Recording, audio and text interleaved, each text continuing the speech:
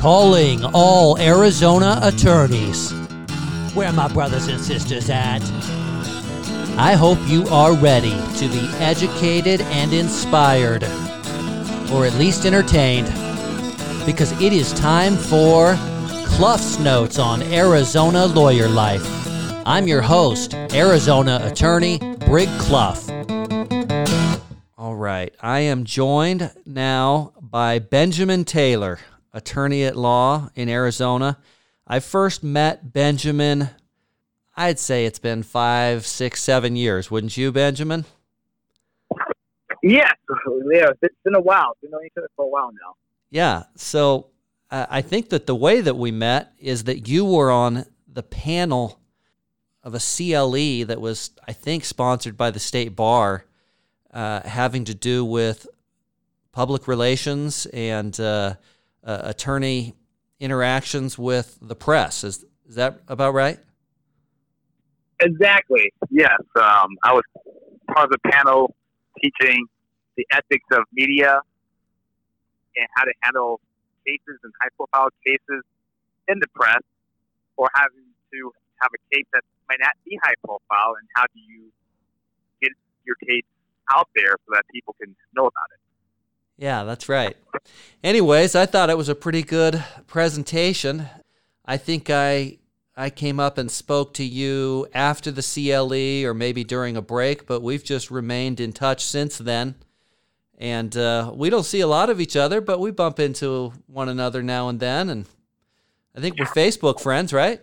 Oh, yeah. Yeah, no, we had lunch afterwards, and we kept in touch, and we see each other at, maybe various state bar events here and there. So you've been a good person, and appreciate you having me on the show. Well, that's nice of you to say.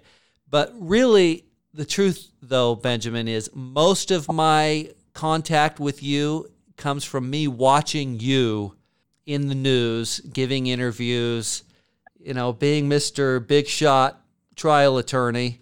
I mostly watch you from afar, but I appreciate you saying those nice things about me. It's true. So. Oh, man. Okay, let's talk about something a little bit more substantive here, Benjamin.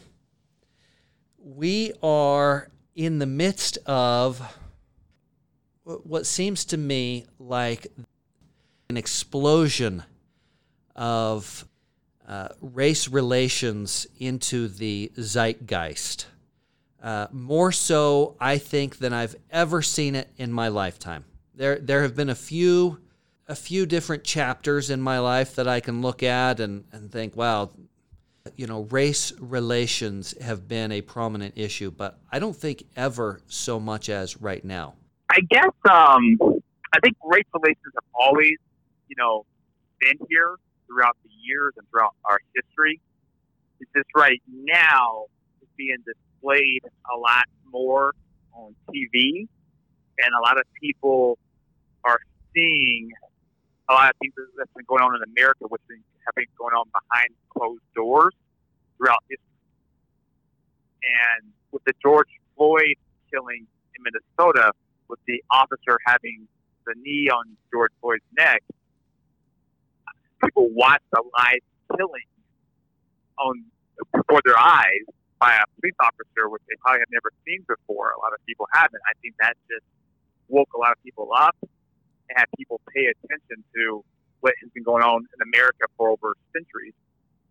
So now I think it's on live display, and now you can see it on TV, and people have definitely decided to pay attention now. Yeah, that's the flashpoint. I think it's actually, I think it's very positive what's going on, because you're having all different types of races, background, religions, cultures are coming together and seeing that what's been going on in America has been wrong. And now people are actually standing up and saying we need to change. And not just the same lip service change, but changes in the law, changes in our culture, and being able to treat people better and equal. So I think, some people, it's a little bit tense for some people because it's new, and a lot of times newness makes people feel uncomfortable. But this is something that's been needed for decades that needed to change, and now that it's on full live TV and display, hopefully we get some positive changes from the George Floyd murder, so that way laws can change and we can go into a better country. In the, I don't know exactly, but I would say it was roughly 3 weeks before the George Floyd killing in Minneapolis that there was a video that was released, even though the video had been taken, I think, months prior, but a video was released of Ahmaud Arbery, in which he was killed not by a active duty police officer, but by I guess a former police employee. I'm not sure if he was actually a police officer, but he and his father had taken it upon themselves to act as police. And so we had that explode onto the scene, and I remember watching that video, and you couldn't see as clearly in that video what was happening, but you could see enough that it was outrageous, and it was very emotional, and I remember seeing that and just thinking, my goodness, how on earth can this happen? And there was outrage about it, but just as that was starting to get quite a bit of attention, the George Floyd killing occurred, and that video was released, the cell phone video that a young woman had taken on the street as a bystander during the George Floyd arrest, which devolved into a murder. Anyways, the combination of those two events, it has really been a spark, I believe. So hopefully, based on these killings and people being, awakened, hopefully our congressmen and women, our senators will go into their offices and write up and draft up laws to change, so that way victims of police brutality can get justice in the courtroom. And that's the real change that we're desiring. Because the protests are nice. It's good to protest, and I'm glad that people are protesting, and it helps keep the story alive. But ultimately, once the protests end, we need real change, so that way all this is not just dying in vain. Yeah, I agree. There needs to be a change in some of the laws that pertain to this area, but there needs to be a change in people's hearts. Because if people don't have pure hearts, if they don't have loving hearts, there's nothing to build on there. And I hope that people are being awakened to some of the racism that exists not only in the country but in their own hearts. Because I don't think that people feel that they are racist.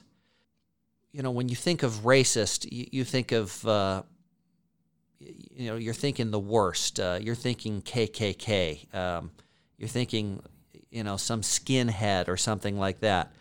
But one of the positive things that I think has happened is that I do believe that some people anyways, are taking an honest look at some of their own biases that they have, and if not eradicating the biases, at least finding a way to act in a fair way, recognizing that they have these biases towards people, generally towards people that are not like them. It doesn't have to be just white people having biases against black people. It can be people of any skin color having biases against people of any other skin color, and it can also be people of the same skin color having biases against their own people, right?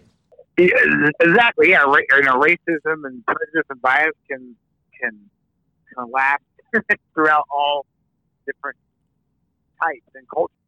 Do you know who Candace Owens is? Candace Owens. Yeah. She's like a conservative pundit talking head. Oh, yeah. Yeah, I know who she is. African woman.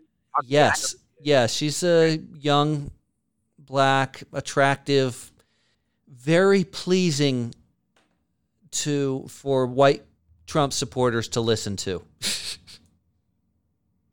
Right? They love her. Yeah. They love what she's dishing up for them. I had never heard of her, for a couple of weeks ago. I don't know. Have you watched her video when she talks about George Floyd? I haven't watched the whole thing, but I read an article about it, and this is what I guess I would say, about Candace Owens or about other people. I mean, the thing about the African American culture, I mean, even though I might not agree with Candace Owens and her beliefs, I do believe that just because you're African American, people shouldn't tell you how to think or what to believe. So I think we always have the right to our First Amendment right to freedom of speech, and if she believes a certain way, she's allowed to speak out a certain way. A lot of times people categorize, certain people, African Americans, to believe you must be a Democrat and liberal and think a certain way and everything. So even though Candace Owens is an African American female, and a lot of times people might say, well, why does she support Trump, or why does she do these, say these different things? A lot of it could be because she's getting paid to say it. It could be a lot of money wise, or maybe deep down, I have no idea how she grew up in life, but she might have just grown up differently than other African Americans, and maybe a different view on life or different experiences. And within, the African American culture, there's different people with different experiences and different belief systems, and we're not all the same. And that's one thing I think a lot of times when people want to clump certain people thinking that all African Americans are Democrats and they believe a certain way and they're going to vote down the line for the Democratic Party, which is true. I mean, within African American culture, there's libertarians, there's people who believe in the Republican agenda, Democratic agenda, all types of agendas. So as far as Candace Owens, I personally may not agree with everything that she says or does. However, I do believe that she has a right to her beliefs, and if she truly believes that way, she has a freedom of speech to speak out and have her unique perspective versus her own personality and her own belief system. Well, no doubt she's got the right to hold those opinions, and no doubt she's got the right to express those opinions. But I've got the right to call BS on those opinions. All right, I want to talk about statues, Benjamin. Did you know that I'm sure you're aware of this because it's been in the news recently, but did you know that we have a memorial to the Confederation or the Confederate soldiers at the near the state capitol here in Arizona? Yes, and this has been on the state capitol for many years, and the Confederate memorial monuments that have been displayed, and it was interesting that now it's come to light. I mean, people in the past have tried to take down these Confederate monuments because, as far as we know, we're not quite sure whether or not there was actually a battle of Confederacy in Arizona. And why do we have Confederate monuments in Arizona? However, hopefully they are taken down. The Confederate flag and the symbol does symbolize racism and slavery and hatred in the community. And now that we're in 2020, and a lot of people are trying to understand, why do we still have these monuments that symbolize hate and the Confederacy when we're here in Arizona, all the way out here on the West Coast? So is this about history or is this about hatred? So I think that's what people are trying to figure out. I discovered that monument on my own a few years ago, just strolling around near the state capitol grounds, and what's this? Are you freaking kidding me? What on earth is this abomination doing here? And I'm glad that it has come to light now. But the debate that is ongoing in our country is driving me crazy, Benjamin.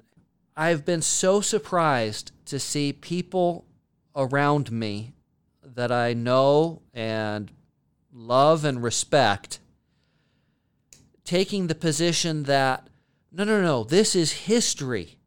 You can't change history. You shouldn't try to whitewash history.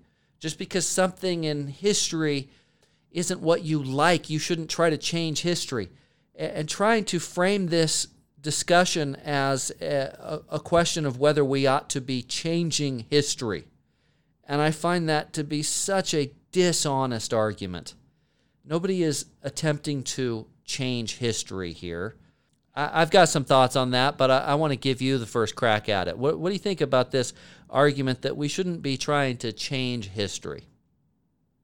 I understand, the argument of not trying to change history. However, I don't believe we even had any Confederate history to begin with.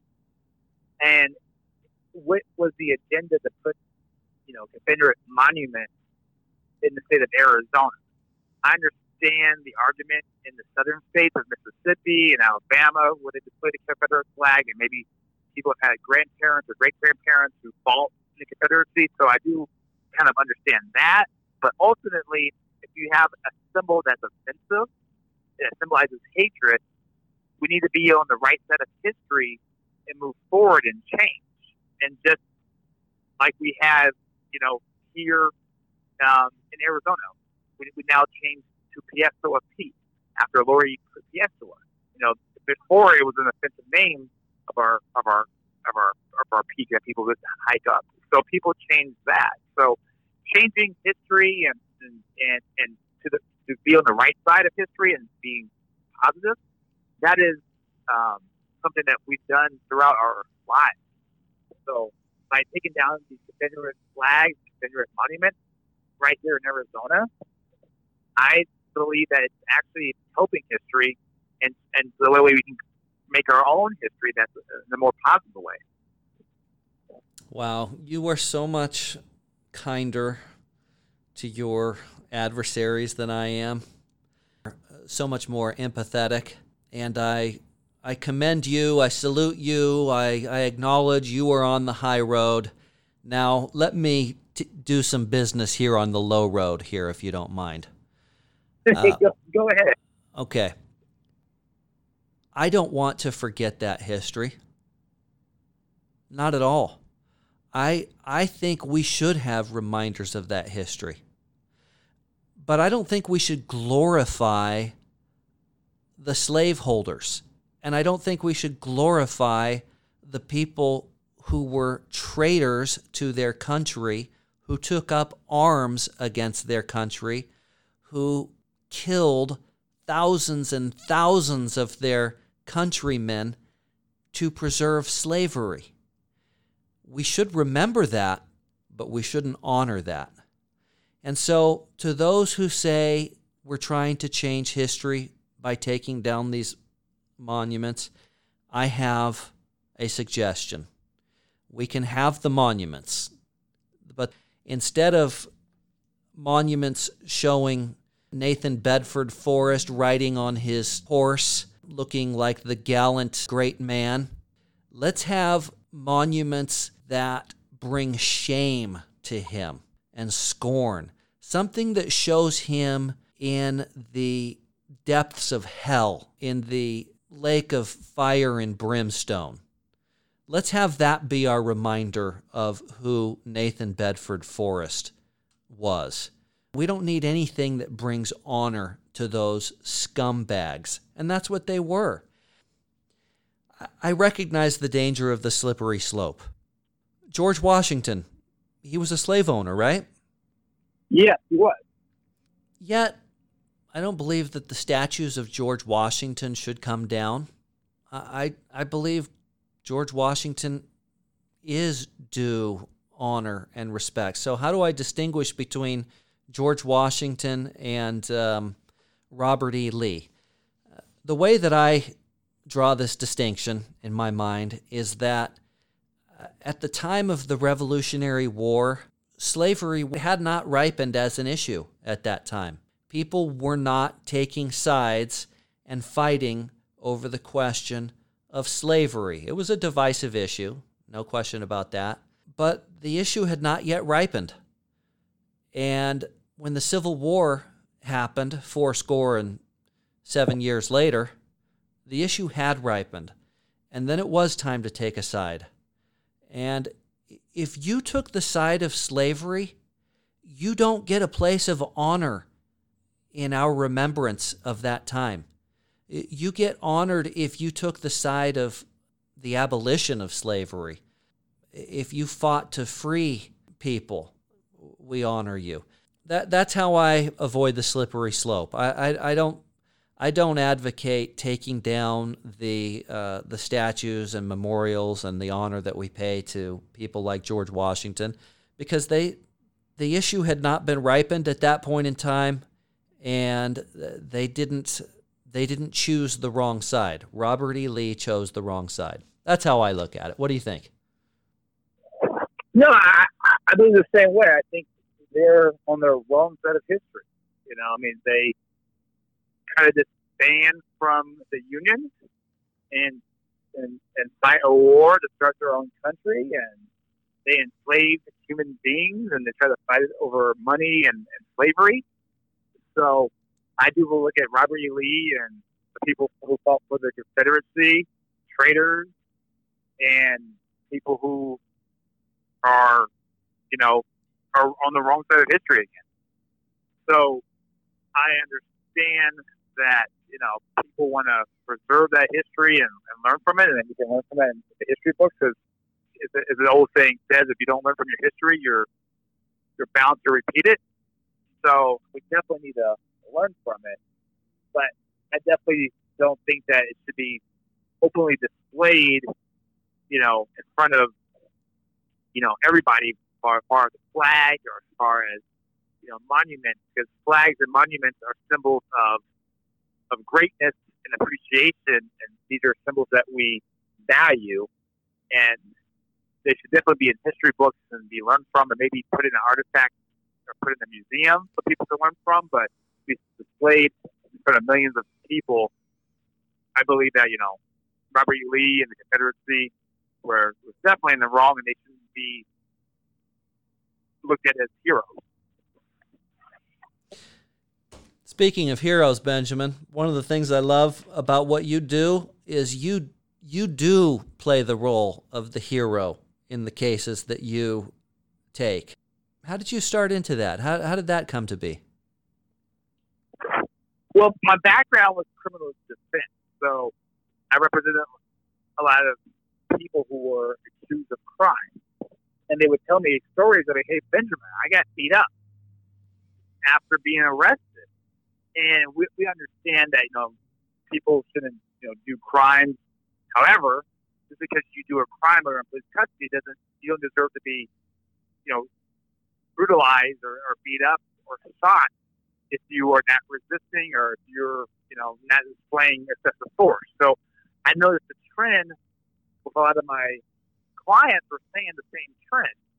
So I started looking into it, seeing that some of my clients were getting broken bones and getting shot, and even families were, coming to me for, them getting killed. So I started, learning and getting mentors about the civil rights aspect. And they're hard cases to fight, but I think, there are rightful cases like the George Floyd case and Breonna Taylor's case that people need to do more civil rights cases, because a lot of times out here the police are doing their job, and thank God for police for protecting us. However, there are some bad apples out there who are making the community look really bad, or who need to be fired and who need to be dealt with a lawsuit. So that's what justice is, so that's the way you get justice in our justice system, is by filing a lawsuit and an action against the police when they beat up your client and do your client wrong. Yeah, that's awesome. Who were some of your mentors? I mean, growing up, I was a big Johnny Cochran fan. I mean, that's how I got into the law. Johnny Cochran and doing the famous OJ case. That was, me being African American myself and being an African American attorney out there. That was huge. And we've seen it, and actually in winning, not just doing the case, but actually doing it well and winning. And the OJ case, Johnny Cochran, it's probably one of the biggest cases that we've ever seen.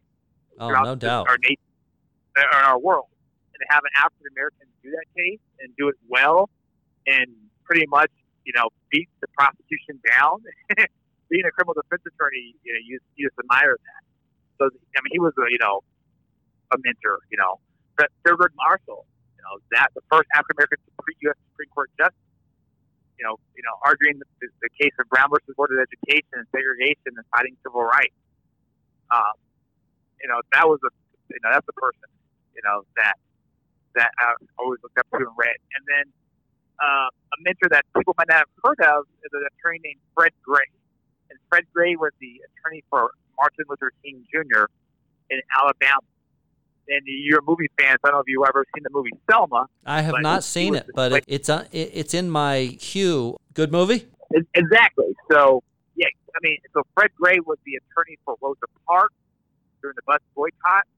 Was the attorney for Martin Luther King Jr. and a lot of civil rights activists. He's an attorney that's kind of an unsung hero because people don't really know about his name. People know about Johnny Cochran, Thurgood Marshall, the big names and everything. But Fred Gray was a mentor of mine, and he's still alive today. I had a chance to meet him a couple of years ago at a conference, and he's older, of course, but he's still doing well. And just to see a legend like that who fought during the civil rights movement during some of Alabama during the bus boycott, it's just amazing to see the history.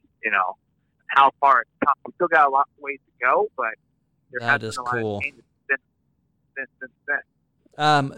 You have to have seen, I hope you've seen, it's such a great movie. I can't remember the lawyer's name. Michael B. Jordan plays him in the movie, though. It's called Just Mercy. Yeah, Just Mercy. I did see that. I actually thought it during this whole pandemic COVID time. So I was able to catch up on some movies during that time. Yeah. Yeah, that was I thought, really good. That was a great. Yeah, it's a great movie. Yeah. Talk about doing God's work. That's it. So I really think it's great the way you, probably more than any other attorney that I know personally, I see you on the news being a go-to resource that they go to for comment on cases, and you do a good job with it. I thank you for coming on to my show here today, Benjamin. Is there anything else you want to say as kind of final thoughts? Yeah, no, thank you for having me for the show. Appreciate your show, your friendship. And this is a topic, on race relations, what's going on in the community that needs to be addressed. I appreciate you having, the courage to talk about this, because a lot of times people are a little bit nervous to talk about race and what's going on. But this is something that I don't care if you're what race, nationality, religion you are. We all live in this human race. We need to be able to get together, get along in the legal system, in the regular system, and I appreciate you being able to talk about this topic. And if your viewers or anybody ever need anything, they can reach out to me. I'm attorney Benjamin Taylor from Taylor & Gomez Law, and be happy to discuss civil rights cases or any type of cases, or just want to talk about race in general and what's been going on in the community. So, yeah. All right, Benjamin. Thank you very much. Appreciate you joining me. Go forth. Yeah, no, you too. Keep up the good work, and I thank you. All right, amigo. We'll see you.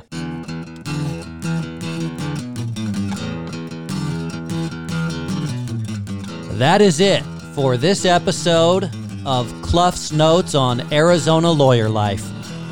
Thank you to my guests and listeners. Be sure to share this show with all your lawyer friends. And if you have an idea for the show, give me a call or send me an email at Brig at CluffInjuryLawyers.com. I'll see you soon.